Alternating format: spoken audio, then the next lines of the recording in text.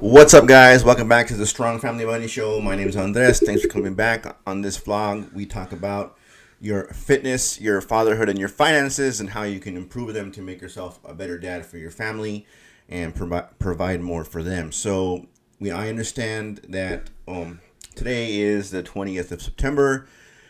Depending on when I publish this, we may or may not still be in the pandemic lockdown or whatever phase we are in.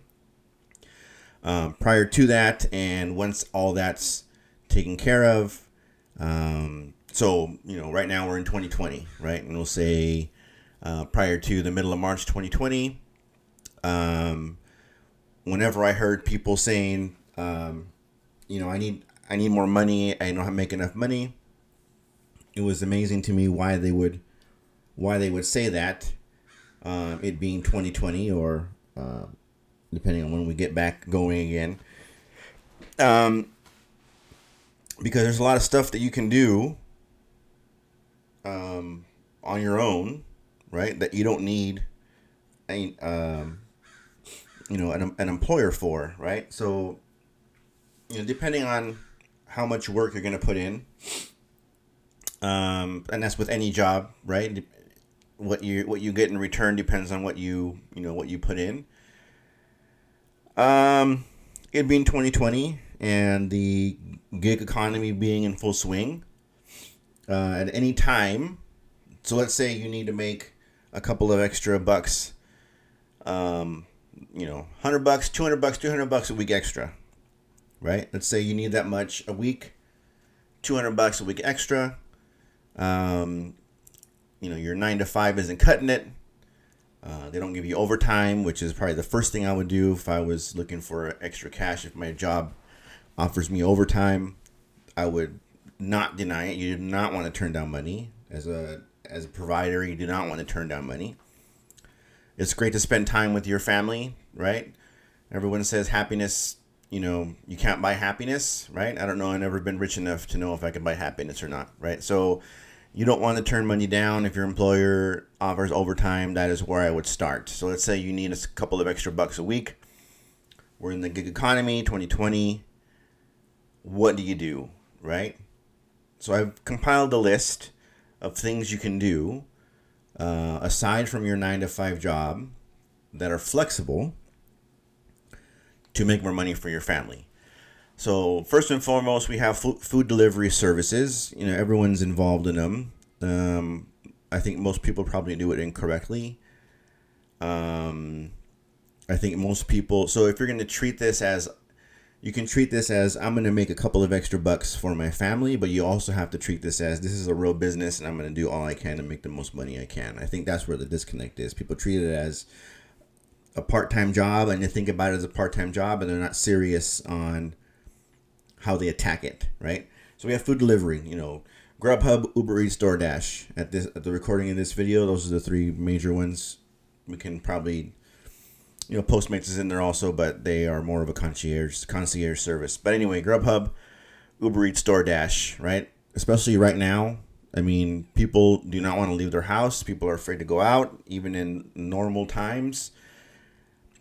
People do not want to, they want convenience, and all of these apps that make you money are, for convenience, because people don't want to go and pick up their own stuff.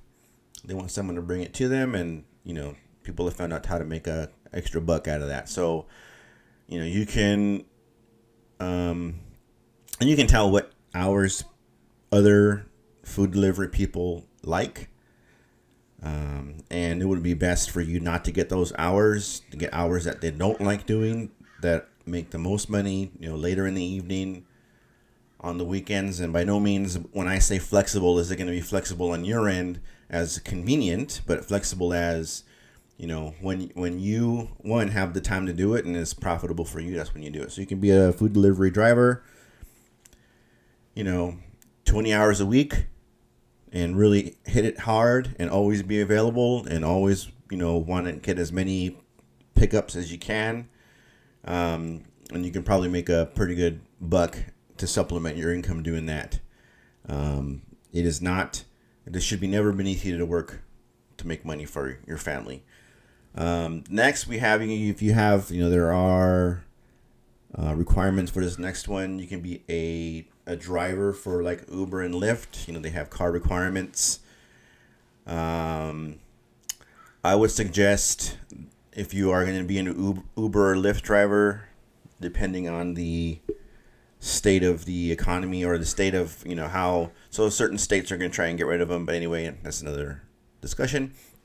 But if you're going to be a Lyft driver, you want to be you want to be like the taxi driver. That's more like a limo driver, right? So I've gotten in a few Ubers where the person really doesn't carry good conversation, and their car could use it. If driving is your profession, you want to make sure your car is in good working condition and neat and clean, and you want to be able to carry a conversation with your passengers. And it's a very important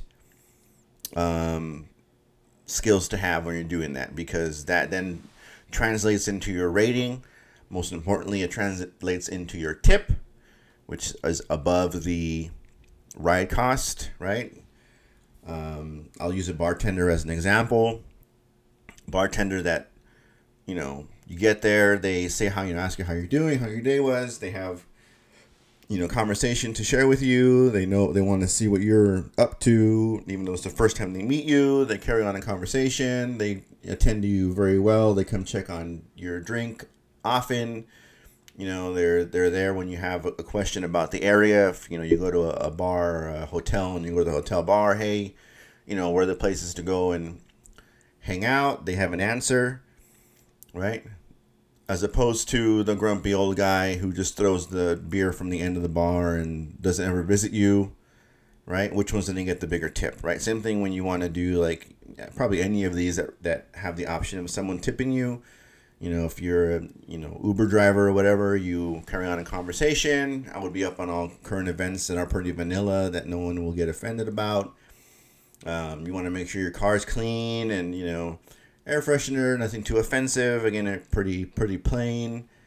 But you definitely want to be nice and smile and how's your day and can I help you answer any questions, right? And then you might be able to get, a couple of extra bucks out of the person at the end of your trip. Same thing with, I've had food delivered and the person just basically hands me the bag of food and leaves. A couple of sentences, how's your day? Enjoy your food.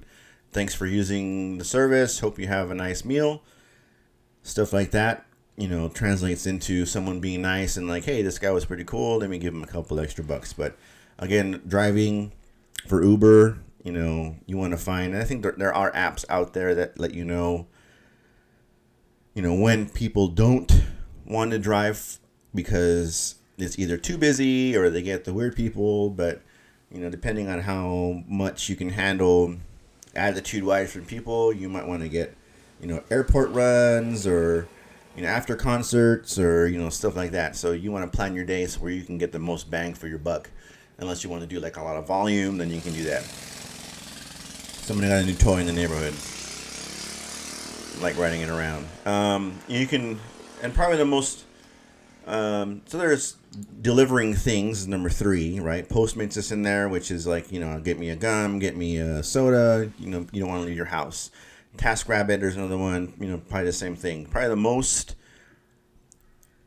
profitable one that you can probably turn into a bigger business is delivering for Amazon. So they, depending on what level of service you want to give, you can either, just be a driver, or sometimes they, if you want to start your own quote unquote company where, we'll pay you to start up a company, you have more responsibility, right? You can probably then parlay that into making a bigger company out of it, more rides. You put the money for other vehicles that you then have other people drive for you. But, driving for Amazon, they're always threatening to go private from the postal service. So who knows when that will ever really happen. But, driving for Amazon, probably something you can, after a while you get the experience of, setting up a route and all that stuff.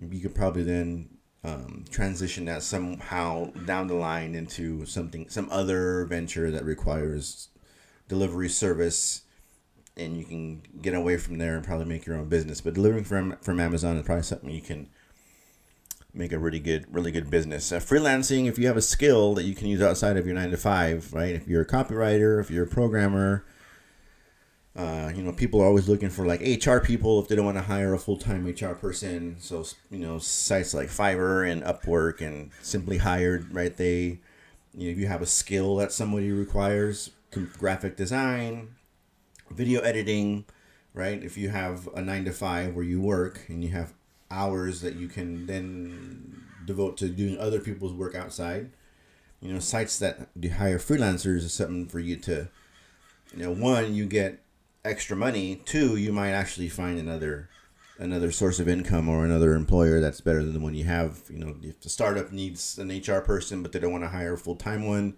then eventually they get more money and they need to hire somebody, right? And they know who you are. Why wouldn't they look for you as someone to hire for their company? So if you're a freelancer, there are a lot of, and you might not even need those sites to get more work. You might be able to do some sort of website or social media, whatever, to get extra work and get your name out there, portfolio or whatever, if you're like a graphics person. So so you have those categories and those sites that you can visit to, get some work. And, here are a few tips that I came up with to help you. And you should treat it like a business. Set up your business of freelancing or using gig economy sites to make a couple of extra bucks. So number one is I would set business hours, and not in the sense of, how other people see you as being at work for this part of your income. Set business hours that you personally were going to go out and look for work, right? You were going to say, during these times, every day and on the weekend, all the time, I'm now going to devote these times to whatever my gig economy task is, right? And you're always going to work during those times, right? You want to set a monetary goal. You say every week I got to make $300, right? And you want to then adjust your time, whatever, step one, business hours, adjust them accordingly so that you meet your goal. Number three, you might want to diversify, right? If you're going to drive, why wouldn't you drive Uber/Lyft and then also do Grubhub, Postmates, whatever, right? On also, if you're going to be out in the street anyway, why wouldn't you do all that, right? Or if you're going to, you're going to be on the freelancing site, right? If you are a graphic designer, right, but you also know some other skill, right? Why wouldn't you say, this profile I'm getting this work, this profile I'm getting this work, right? You want to diversify where you get your money from, so that because there are other people out there doing this, you want to have as many pokers in the fire as you can. And you want to always be on the lookout for the next thing, right? So you want to be first to react to whatever new service is out there that, of course, is in line with your skill set or whatever, your time, right? You always want to be on the lookout for one of the first people that signs up, because they may have perks, they may have priorities, whatever, right? You always want to be on the lookout for the next best thing. So, this is, it's technically a side hustle, but you want to treat it as a business because you want to be serious about it, and you want to make sure you devote enough time to it so you can be the most successful, right? Because this money you're gonna get is gonna be to support your family. Should not be income that you would say is, I'm always gonna count on this income, because it could fluctuate. But it definitely is something you should devote time to on a regular basis, so you can, have that extra income coming in, because that's always a good thing. So there you go. Gig economy tips. You're looking to make a couple extra bucks, right? Those are a few ways to do it. I'm sure there are more. If you know of anything else, you can comment down below. My name is Andres. This is a Strong Family Money Show. Thanks for tuning in, and I will talk to you guys next time.